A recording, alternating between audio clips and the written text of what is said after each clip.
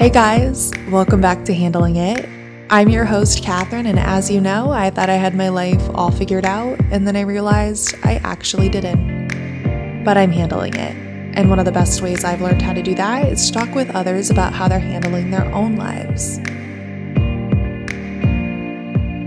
Well, all right, everybody, I am so happy to be bringing you this brand new episode today. It's also the last episode before summer officially kicks off, and I go on a little hiatus.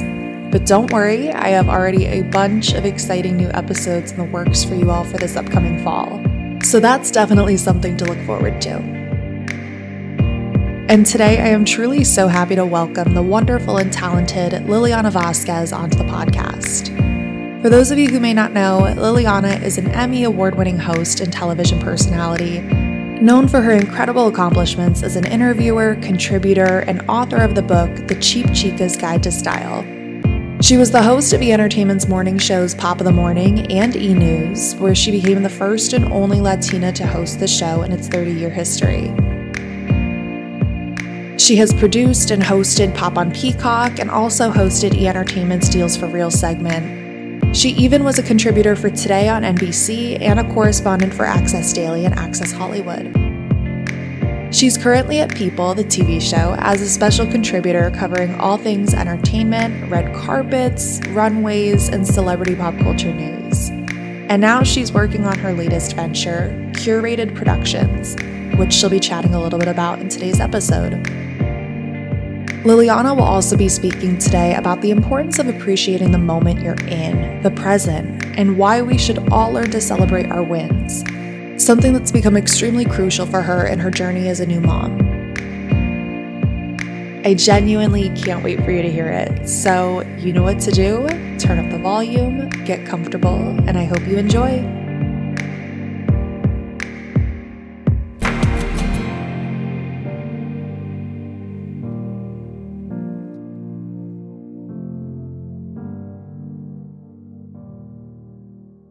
All right. Well, like I said, Liliana, I am so excited to have you on. I feel like as somebody who appreciates a good interview, I always love having, members of the media, journalists on the podcast to chat about their careers. So thank you so much for coming on. Thank you for having me. This is such a treat. I can't wait to chat. Definitely. Yeah. I love pop culture. I guess we'll start with that. I've talked about this on the podcast before. I love pop culture. I love keeping up with it. Oh my gosh, like what a year it's already been so far. So much has been going on. And with you sort of being this entertainment fashion reporter, keeping up with all things that are happening right now in the pop culture sphere. You've done work with E! News, Today, so many different amazing platforms.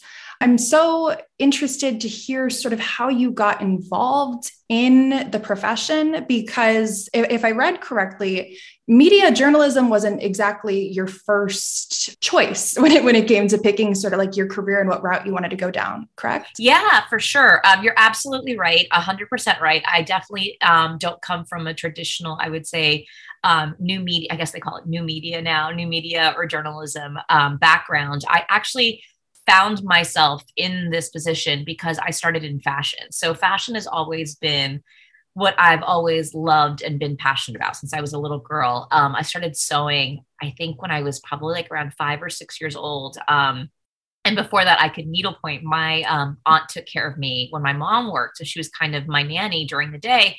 And she was an incredible seamstress. And so we started making clothes for my dolls, making clothes for my bears. And so I've always had a deep appreciation for clothes, not just obviously the ones you see on the runway, but just even making them and the art of being able to do something with your hands.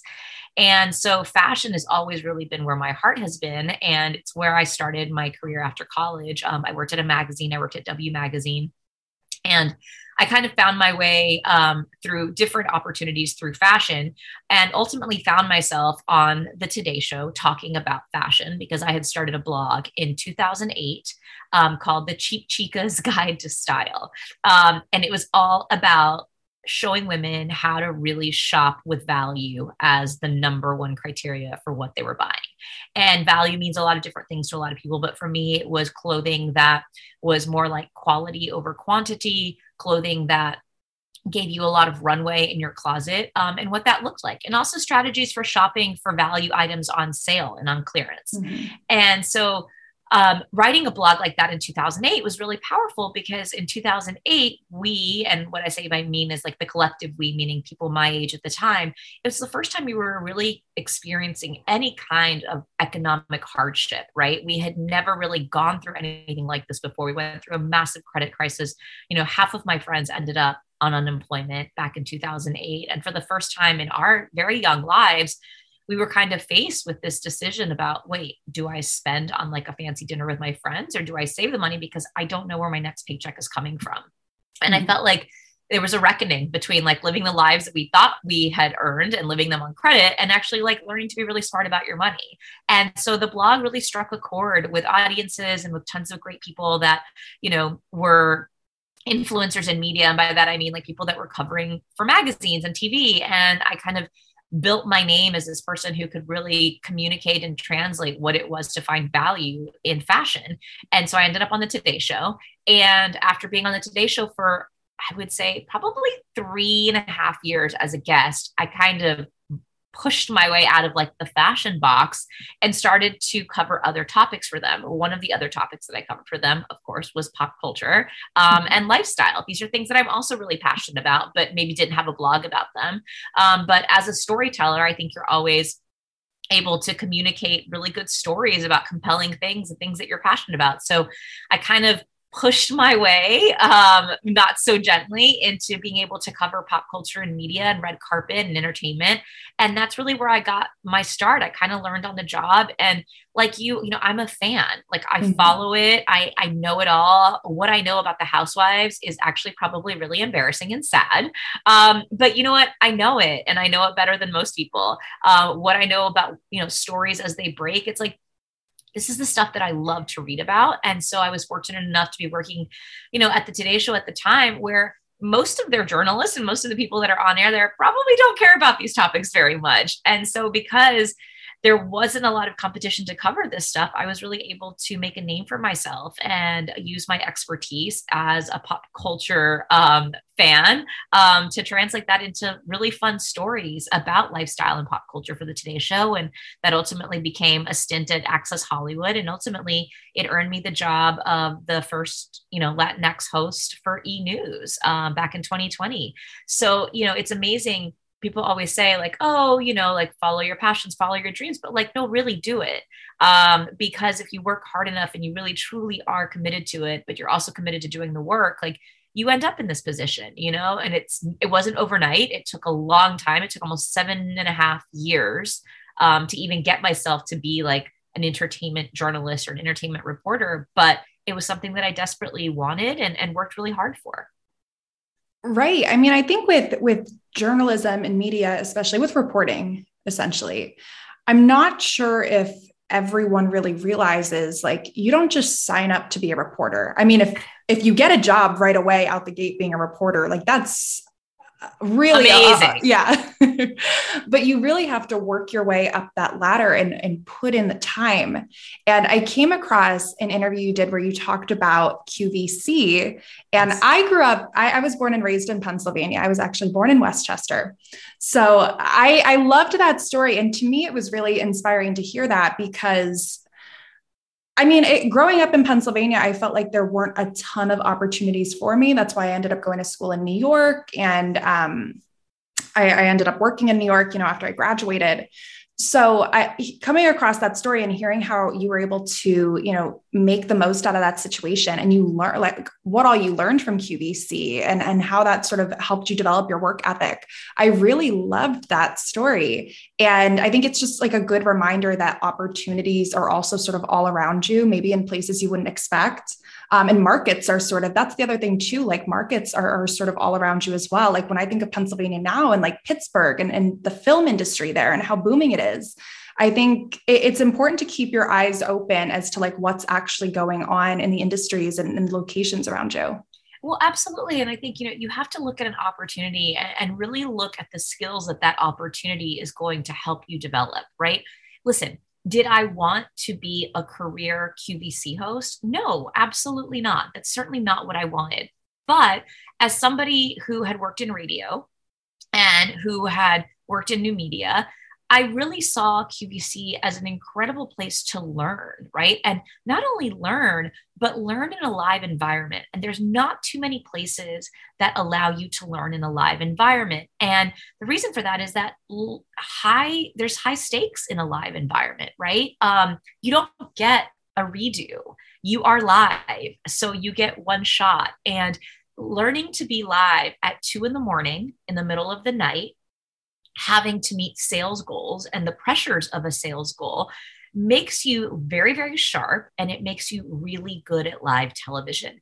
And anybody that's worked at QVC or been through QVC training knows that QVC sales are rooted in deep storytelling, because people don't buy a purse. They buy the feeling that a purse gives them. And it is your job as that salesperson to communicate a story about that bag. How does it make you feel? When were you wearing the bag that allowed you to really connect to that bag? Was it because you were wearing it on the first date with your husband? Was it a bag that you took into your interview that landed you the job that you wanted?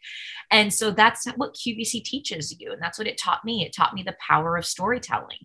And so to combine that, right, with the pressures of being live, and then to take those skills away from QVC, but know that I was going to use them in another job. Like, that job had a really specific purpose in my career, and it was really valuable. And anytime that I've worked in a live environment with people, they always walk away and they're like, you're not nervous. Like, you're so at ease live. Like, where did you learn that? And I always say, I learned it at QVC. And if it wasn't for those few years that I spent there, I would never have been able to like nail my first shot out of the gate on the Today Show. Because I can tell you this, I used to have to do 120 minutes live at QVC in the middle of the night, selling handbags that like maybe I wasn't too fond of, but I still was able to make the best of them, right? Mm-hmm. So when they were like, oh, you're going to be live for 2.5 to 3 minutes on the Today Show, I was like, this is a piece of cake. I could do this with my eyes closed, because I had been set up and conditioned to work 120 minutes live. So 2 minutes live? Are you kidding? I was going to be on my A game, whether or not I had been on the Today Show before. And I also, had a ton of live local segments before I ever did the Today Show. People think that like, you just decide that you're an expert in the Today Show calls, and then you end up doing a segment on the Today Show. That's not how it worked for me. Maybe it works like that for other people. But I've actually seen that happen to other experts, and I've seen them bomb on air, because it's a really, really hard environment to be yourself in and to be authentic in, because the pressure is so high and you're working with the best in the business. Like, imagine standing next to Savannah and Hoda doing a segment. If you've never been on live TV before, like, you're going to choke, right? And if you don't choke, then you're like a superhero. And like, I need to know what you're eating, what you're drinking, and what you're studying. Mm-hmm. But practice makes perfect. And I was really fortunate to have all of the practice from hours and hours and hours on QVC, and also hours and hours and hours of live segments in local markets. And I'm talking really small local markets like Omaha, Nebraska, like Oklahoma City, places that were small, but really important and impactful in my ability to learn and me to grow as a presenter. Oh, definitely. And on the local level, especially like for journalists, like, you're doing everything. Like, you are like a one-man, one-woman show, like as a reporter, going out there, doing your own, stand-ups, all of that. It's really impressive. But I liked hearing what you talked about with working those long hours, working those overnights. You sort of need, you need to do that. And I don't mean this just for journalists, but for sort of any job, you need to put in the work to gain that perspective. And then the future jobs become a little bit easier, becomes more natural for you. Yeah, absolutely. I also think it also creates a certain mindset and mentality around work and work ethic and teamwork and the ability to work really hard. And like, I'm not like pro hustle culture at all. I think that we're constantly all in search of balance, right? Like, what's the right amount of work to the right amount of rest? Mm-hmm. And I think we're always looking for that, because I think that like, when your mind rests and your body is at rest, you really have time to come up with like incredible ideas and new ways to approach things. And you're a better problem solver when you're rested. So I'm not like about hustle culture, but I am about somebody whose attitude is that they want to work hard to put in the best outcome, right? Like, I love that. And I do think that coming up through the ranks teaches you that. It also humbles you in a way that I think is really important. I think, we live in an Insta world, right? So like we see overnight success happen all the time, or at least we see what we perceive to be overnight success. I always say, I love Instagram, but a lot of it is smoke and mirrors, and you're not seeing what's really going into it. You don't see the unglamorous part of being on a red carpet. You don't see like how much work went into that. You don't see all of the disappointments that went into that. And so I think when you work really hard and you don't succeed, you're humbled. And, in this business, you're going to be humbled over and over and over again. But I think that creates the kind of person that I want to work with, the kind of person that I want to work for. And I also think that not every opportunity feels like maybe it's a step forward, but that doesn't mean it's a step back, right? Lateral moves are as important as forward moves. And somebody that really appreciates that and understands that and values that in their journey, I think is somebody who is a great member of a team. And as much as, you only see one person telling a story, that when you work in media or you work in news, it's so many people that came together to tell that story. So I think being a good team member and being able to work on a team with skills that you've built on your own is really important. Yeah. I love that sort of note on taking a side seat. I feel like it's so easy. I feel like I had that mentality growing up. It's like, you got to get ahead. You got to keep moving forward. And you don't always have to do that.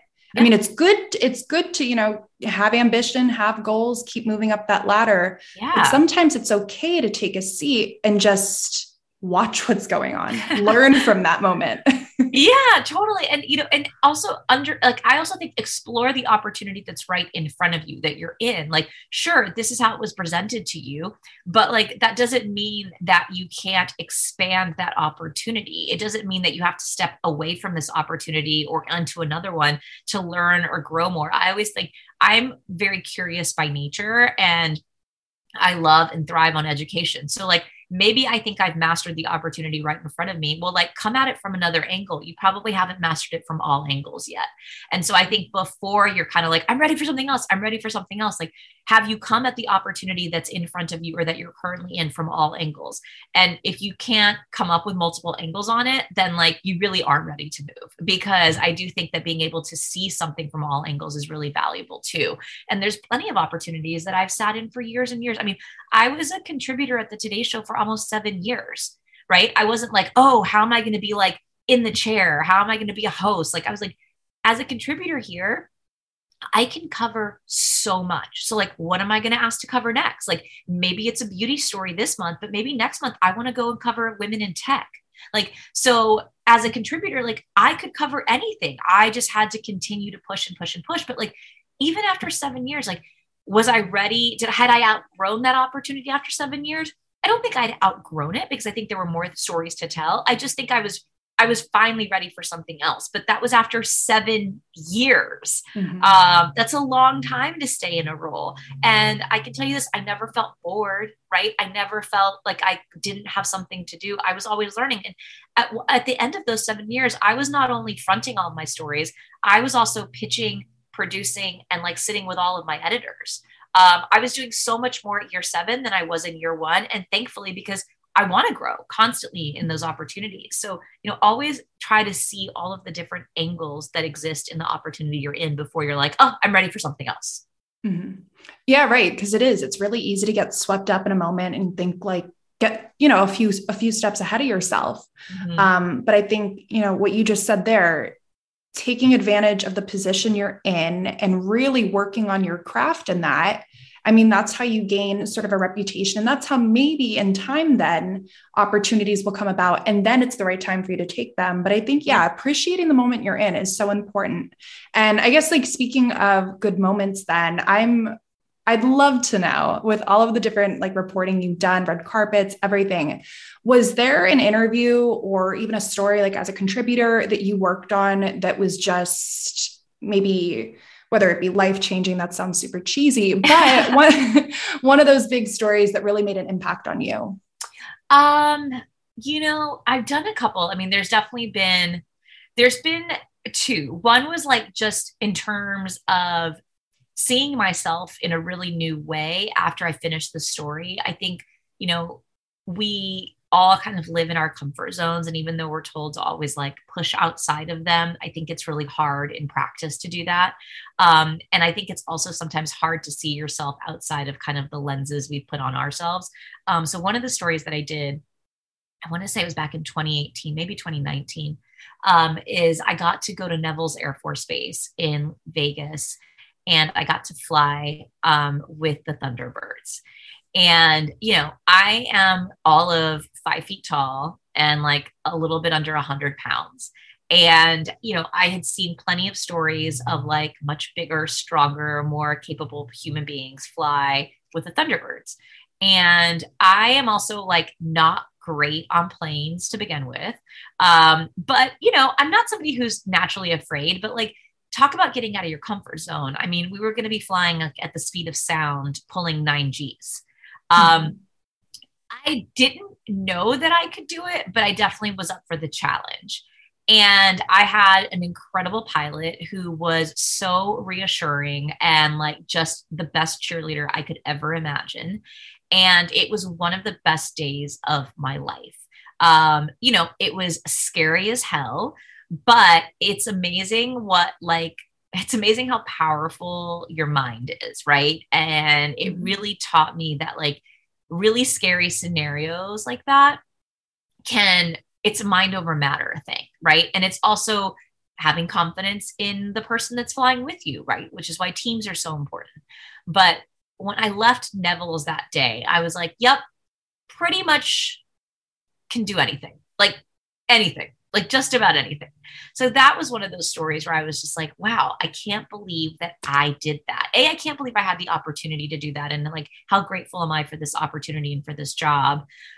B, I can't believe that I survived, didn't throw up, and actually felt great doing it. And it just really encouraged me to like try other things. I think that next spring, I climbed Cerro Toco in Chile, which is one of the highest peaks in the world. And same kind of thing. It's like a mind over matter thing. And I was like, listen, if I could pull 9 Gs with the Thunderbirds, I can make it to the top of this mountain. And it just gave me a really different outlook on life, especially when it came to physical challenges. So that was one of those stories personally for me that really changed my approach to just being super confident and believing in how strong I am. And the other one was I did a story with the cast of Fantastic Beasts. And we honored a school who had basically, the principal knew that their kids loved the Harry Potter series, and they had all raised money in their community. It was a pretty low income school, but they had done fundraisers, and parents donated and kids donated, and teachers, of course, our teachers are amazing. And teachers donated out of their own pockets to basically turn their school into Hogwarts. And so the cast of Fantastic Beasts surprised the entire elementary school, came and surprised the teachers, the principal, the kids, and played a whole day of games with them. And I got to cover that story for the Today Show. And, Hollywood can get a bad rap. And these are some pretty big names. I mean, like Jude Law, Eddie Redmayne, like these are really big names that got to come. And they were so normal and so generous of not just their time, but of their spirit. And I just realized like there's so much good that our industry can do when everything aligns. And it just really made me believe in Hollywood again and made me believe in just the power of people. And to be able to do something like that for these kids was like life-changing for them for sure. But also to be able to share that story with our viewers was just like so important. And it's really the only story I was ever able to do like that. And I like really would love the opportunity to do more of those because I think there's so much good to be done in our community, and star power is just like the beginning. And I feel like in the right hands and with the right community spirit, you can really do so much to change people's lives. Exactly. And I think, media itself, there's such a capability with it to highlight deserving stories.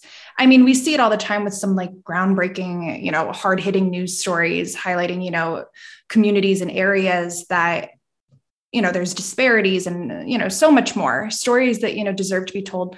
But I think with with entertainment reporting too, I mean, we talked about earlier, like pop culture, there's such a love of it with people, like, and I think the creative ways you can do that, like that story with Fantastic Beasts, I think is wonderful. And the different ways you can, bring some joy into other people's lives through both the medium you're working in and also just the nature of the role itself as like an entertainment reporter. It is so great. Yeah, no, it's like, how many, I cover a million red carpets and a million junkets, and they're great. And they have a very specific purpose in our industry, right? They're to create promotion for the film.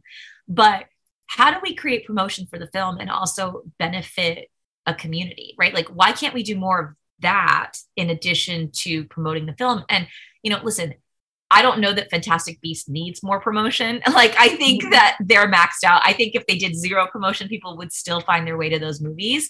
But when you're able to combine the two, it's like, oh, okay, like this is the kind of entertainment reporting. This is the kind of journalism I want to work on. And like I said, I haven't had the opportunity to do that since then, but I think as stars and I think as studios start to see how much good they can do in this world, they'll find other really creative opportunities to build buzz for their film that feels maybe not so traditional, but that also just has a longer, more lasting impact on not just the community, but also the people that are attached to this film. I like to believe that people like Jude Law and Zoe Kravitz who were in this film would be like, hey, listen, I'm contractually obligated to do 3 days of promotion, but I want one of those 3 days to be done in community work. And if they put the pressure on the studios and the studios put the pressure on the film, then that benefits everybody. I just think that there's more purpose to that. And I think that's what we're all looking for, whether you are a huge A-list global celebrity or you're a reporter like me. I think we all just want more purpose with the work that we do. And if we can combine it all, that's a win-win for everybody. Exactly. And I think that's such a great story of how, reporting can impact others. But then I also loved your first story you told about and how that reporting really just impacted you, your growth as an individual. And I loved what you said about how it was just such a grateful opportunity that you were able to be a part of, that you were just grateful to be there and to experience it all.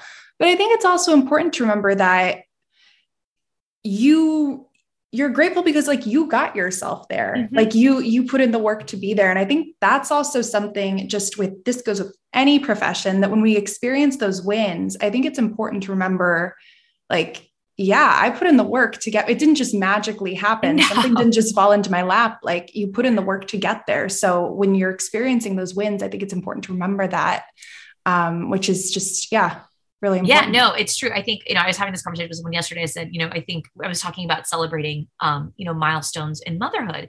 And she's like, really? I was like, she's like, yeah, what? She's like, well, how can people celebrate? I said, it's such a great question, because I think oftentimes we misinterpret what the word celebration is. And we think that a celebration has to be a party or a big purchase, that celebration has to be commemoration, and it doesn't.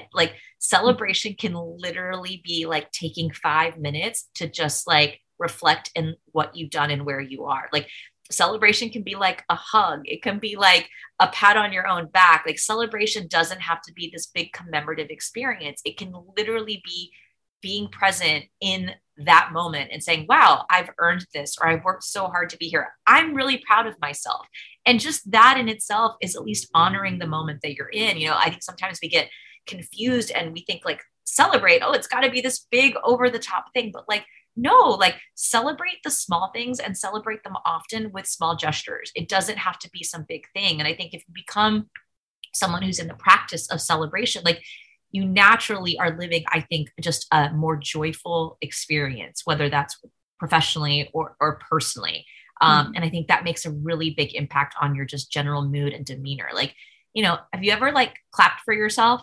It feels really good. You're oh, I think about how often I celebrate little tiny things that my son does. I have a 9-month-old and he gets so happy because everyone's paying attention to him. And we're celebrating the fact that he fed himself with a spoon. And you're if we do that for our children all the time, what happened that we stopped doing that for ourselves, and that we have to land some big client to take ourselves to dinner, or we have to get some huge promotion to get our families together to celebrate us. I am so aware of the things that I do for him to like nurture his development and growth and just daily joy. And then I look at how I treat myself or how I treat my husband or how I treat, an assistant that works for, I'm like, wait, we don't do that for each other anymore. What's missing here? Mm-hmm. And I think that's why like, it's so nice to like have a little person because they're just a mirror to how differently you treat yourself. And it's really funny. Like we celebrate so much for them and we celebrate so little for ourselves as adults and grownups. I think we should definitely do more of that. For sure. And I'm actually really glad you transitioned into motherhood because that's one thing I wanted to bring up. I'm not a mom myself, but I've really appreciated how much you've shared in your journey with motherhood, whether it was your process with IVF and your journey through pregnancy. And then also, like you said, you have a 9-month-old now, and adorable as can be. Oh, thank you. And I came across, a post you recently made, about what you just said, you're celebrating all these milestones for your child, but it's important, like, you're putting in the work to raise this human being. And it's important to sort of recognize your role in that and to, really just appreciate yourself and like what you're capable of. Absolutely. I think we don't do it enough as caretakers, whether you're a mom or a dad. I think for me, I didn't realize it until I got to 6 months. Cause I think I was like living in like a fog for 6 months, just trying to like survive every day. And when we got to 6 months, I was just so proud of the work that him and I had done together, right? Like we had survived this thing together. Like I wasn't going to survive without him and he wasn't going to survive without me. And at 6 months, I was really proud because it had been really hard. Like it's, everyone explains that motherhood is really challenging and that having a newborn is really hard. But until you're like living and breathing it every single day, I don't think you're quite capable of realizing how challenging it can really be and how isolating it can also feel. And so when we got to 6 months, for some reason, like I was having a great day that day and he was having a great day. And he gave me like an hour and a half nap in the morning. And I like, got in the shower, blow dried my hair, styled it, put on some makeup and a cute outfit. And I was like, I'm going to take a picture of this with my self timer because that was one of the first times I'd really been able to like get him together and get me together at the same time. Prior to that, it was like, he looks cute all the time. Like, don't get me wrong. I can be a hot mess, but my baby looks amazing all the time. Mm-hmm. And then there were times when like, I had a sitter that was watching him so that I could get together. But like that day, we got it together at the same time on the same day. And I just felt like it was really important to celebrate the 6 months that we had spent kind of like getting to this moment. And so I had shared a photo of myself at his 6-month milestone instead of the baby. And the reason I took that picture because I was like, well, I got him here. Like, I'm now going to celebrate me. Every month I celebrate him and that's cool. But like, I'm also going to make some space to celebrate me. Like I made it this far and I survived this whole long list of things that I'd been keeping in my iPhone. Like every time I kind of felt like I had made it through something, I wrote it down. So I was like, oh, I made it through, breastfeeding. I made it through like, COVID with him. I made it through all of these things. And the list was long. And at 6 months, I looked at it and I was like, I'm going to share this because this is a huge accomplishment. It was one of my proudest moments as a mom and as a human being so far in my 41 years of life. And I just don't think moms take enough time to really honor all of the work that they put in. So I was like, listen, kids have milestones, but like moms are allowed to have milestones too. And you're also allowed to celebrate them and celebrate them publicly. Like you don't have to celebrate by yourself. Exactly. And like I said, I really appreciate you sharing all of that because I've been speaking with, friends of mine who have children and hearing sort of their perspectives with raising kids and thinking about how just in the past few years, at least, like conversation is changing a little bit, because obviously there's so much more room for growth and so much more room for more dialogues, really. But, conversations changing. Women, mothers feel more they feel more able to share their grievances, their joys, all those things that they experience. And I think it's individuals like you with platforms who are able to really just open up, not that you have to do it, but I think it's great that you do it, because it really does just help open up those dialogues and allow people to see, whether they're mothers, whether they're women, just to see like, oh, somebody else is going through this too, and they're talking about it. All right, normal. Yes, exactly. I mean, normalizing, I think all of those kind of previously, I guess, I don't know who deemed them taboo, maybe men, I'm not sure, but, normalizing all of those topics, and also like the struggle, I just don't think, I know that for some people it is easy, and I can say more power to you. Like, that's amazing, but it wasn't for me. And I know that for every person that it wasn't easy for, it helps that I can normalize that process and say, by the way, like, even with all the help that I have, it's still not easy. So for women that are doing it on their own, like, oh my gosh, like, talk about it. It's okay. And it doesn't make you any less than to struggle. Like, I still say, like, like, I'm as much of a mom as a woman who's doing it all perfectly and easily, right? Just because my version is really messy, and has a lot of bumps, like, doesn't make it any less perfect or any less worthy. Mm-hmm. I completely agree. And honestly, in any situation, something's bound to be messy at some point. So I feel like messy's a good thing. I mean, like, I think messy is like where all the good growth comes from, right? Like, when things are like super tidy and neat, like, what is there to clean up? Like, where are you going to go from there? Exactly. So with that said, I'd love to know then, this new chapter with motherhood then, and also working and sort of finding that balance. How have you been finding everything? I'm not. I really wish. I think it's like one of the biggest myths. I say on my best work days, I'm a shitty mom. And on my awesome mom days, I'm like a shitty producer, host, journalist, influencer. Like, it's just, I haven't found it yet. And I took a really nice long maternity leave thinking that that would help the transition, but it's just, you are constantly running at 100 on so many different cylinders, right? It's like, they call it the invisible load of motherhood, right? It's not just like making sure your baby has like a clean diaper and fed and well slept. It's all of the other stuff, right? It's all of like but is he learning? Like, is he making the right sounds? Is like his room clean? Is my house a mess? It's just, it never stops. Like the to-do list, I stopped keeping to-do lists because I'm like, what's the point? I'm never going to get through it. And so I'm trying my hardest, I'm trying to make it so that on days when I do have additional support and help, those are the days that I'm trying to really commit to work and working like consistent hours, right? So if I have help from 8 to 4, then I'm trying to work from 8 to 4. And it's hard because a lot of those days I'm working from home and I want to like sneak away and like play with the baby and like hug him and feed him lunch. But that's taking me out of work mode, right? And I'm one of those people that like, once I'm in, I need to stay in because it's so easy for me to get distracted. And so what I'm trying to do is do that 3 days a week, and then 2 days a week, be really present for him. And it's some of the best advice that one of my girlfriends, who's the executive producer of Rachel Ray, told me. She said, you just have to be present when you are with them. Like, put the phone away. Like, don't worry about the deadlines. Like, it'll be there when you pick it up. But like, they know when you're present, even at a really young age. So if you're making the decision that Tuesdays are the day that you spend with your son, like, Tuesdays are his day, and like, honor that and be respectful of that time and let him have that time with you. And then Wednesday, everything that was there on Tuesday will still be there on Wednesday. Like, the fires will still be roaring and burning Wednesday morning when you open your inbox.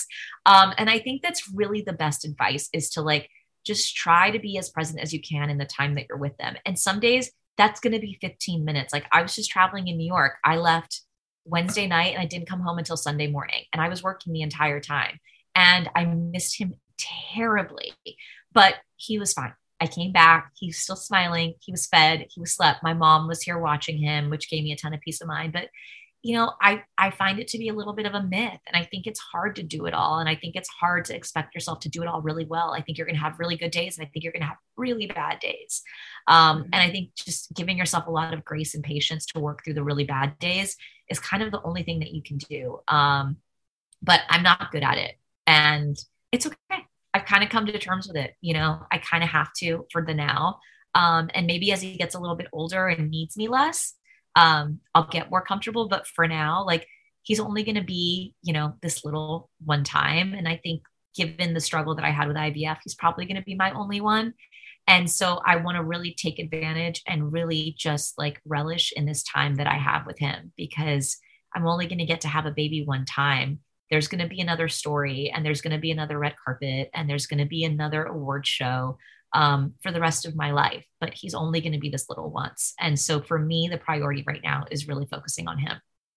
Mm-hmm. That's such a great answer. And I love all of that, because it's true. I mean, and I feel like anybody who tells you otherwise, not to say it's a lie, but it's like, how are you doing it then? Because I'd love to know how you juggle things. But I think when it comes to sort of juggling things and, you know, putting your feet in both worlds at the same time, you can find a happy medium, but you can't hold on to that forever. There's always going to be things thrown in the mix that'll, you know, drag you to one side or the other. Everything. Yeah. And I think that's kind of it. Like, you know, my husband's like a surfer and like is in the water all the time. And even when I was like, you know, going through like, you know, what would birth feel like and talking to my doula, you know, like they kind of relate it to like that, like when you're in the ocean, right? Like if you're trying to like block a wave, like it's not going to happen. Like there's no way.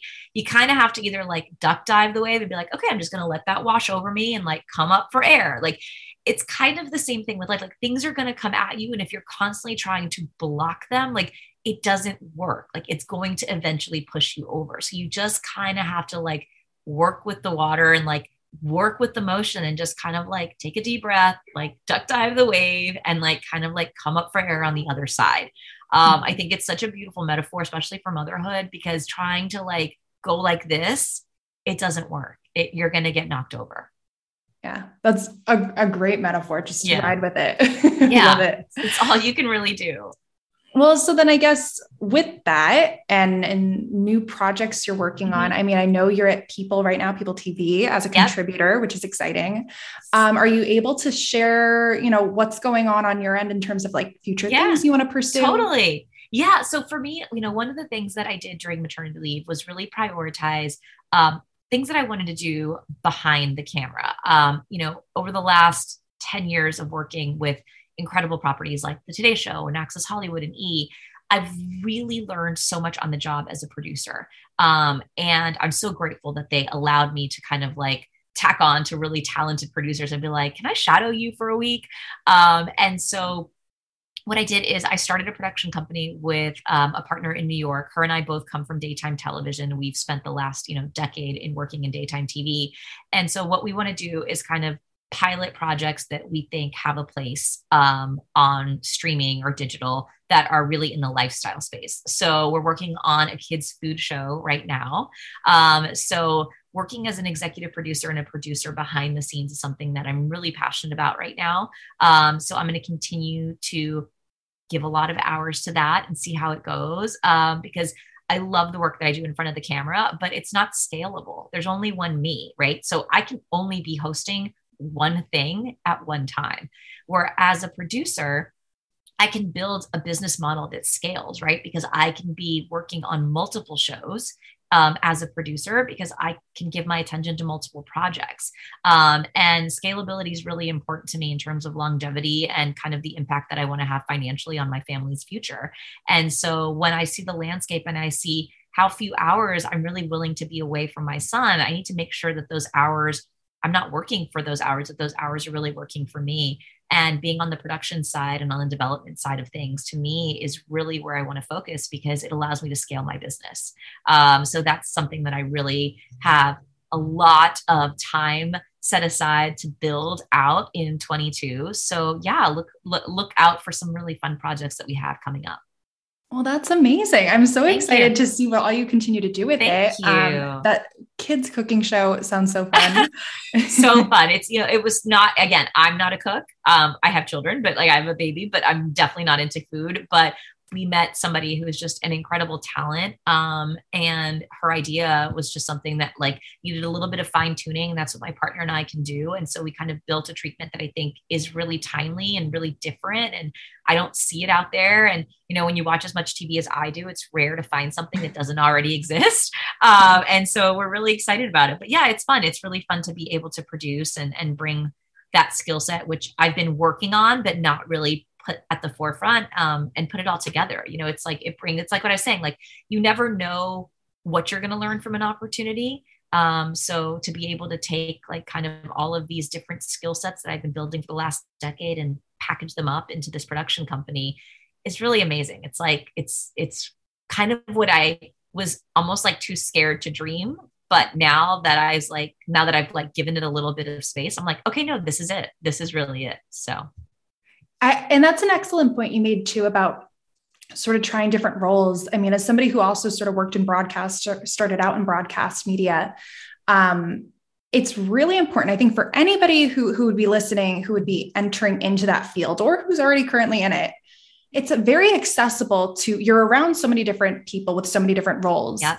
Listen in, Always. Pay attention to who's sitting next to you and never be afraid to say, hey, like you said, can I shadow you for the day? Or what are you working on? Tell me a little bit about it. Right. Or like, I was fascinated with like our directors. It's like, can I like sit in the booth with you and just watch for like my day off? And they'd be like, that's how you want to spend your day off? Cool. Yes. Come on in. But it's literally like getting a master's in broadcast. Like, think about all of the different, like the writers, the editors, the producers, the directors, like the camera guys, like the camera women. Like, I learned so much, like just by asking them. Like, I bought a camera and I was like, can you guys help me with these settings? They're like, yeah, of course. Like, I learned how to shoot on my Sony because I work with amazing camera people that were super generous with their time. Like, we'd be sitting at lunch and I'd be like, hey, can I bring my camera in during lunch? Can you like teach me some tricks? They'd be like, yeah, totally.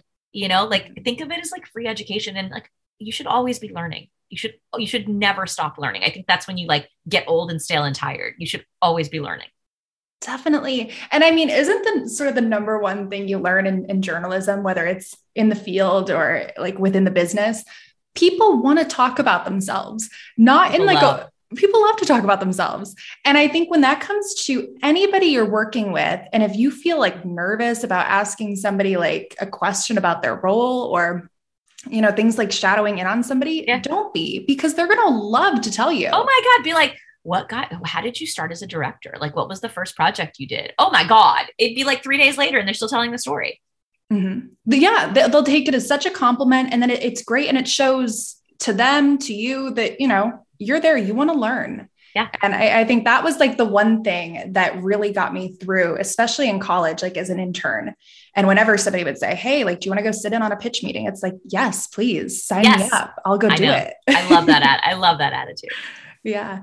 Well, that's so great to hear about your upcoming projects. And I love that you're like diving into producing. That's so exciting. I guess before we go, I always love to conclude by asking, with this being handling it, do you have a piece of advice or a lesson that you've learned throughout your career that's really helped you handle your life? Yes. It was a lesson hard learned, and I learned it too late, but I'm happy that I now am able to apply it all the time. But nobody is ever going to give you something you don't ask for. So don't be afraid to ask. Mm-hmm. Yeah. No, like we just said, like, don't be afraid to ask. Don't be afraid to use your voice and speak up. I think that's great. Yeah. Perfect. Well, thank you so much, Liliana, for coming on. And where can people follow along with you and keep up with your journey? Well, you can follow me on Instagram, of course. I'm just at Liliana Vasquez. And then I have a blog called The LV Guide. It's just lilianavasquez.com. And that's kind of where I share all of like my daily musings on everything lifestyle, whether it's travel, food, fashion, or beauty. So yeah, make sure and check it out and sign up for our newsletter. It's free. It's beautiful. And we put so much work into it. So yeah, it comes in your inbox every Wednesday night, and it's really fun to shop it. It's really fun to read about really cool interviews that we do. So lilianavasquez.com. Perfect. I'll be linking it up. So everybody thank you so much. Yeah, thank you.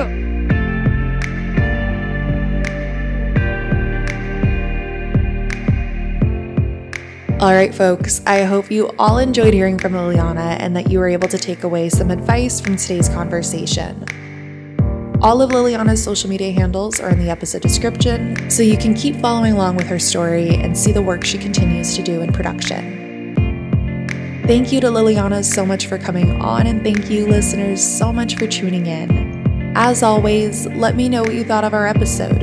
You can reach us on Instagram at handlingitpodcast, and feel free to send us a message and let us hear your thoughts and suggestions.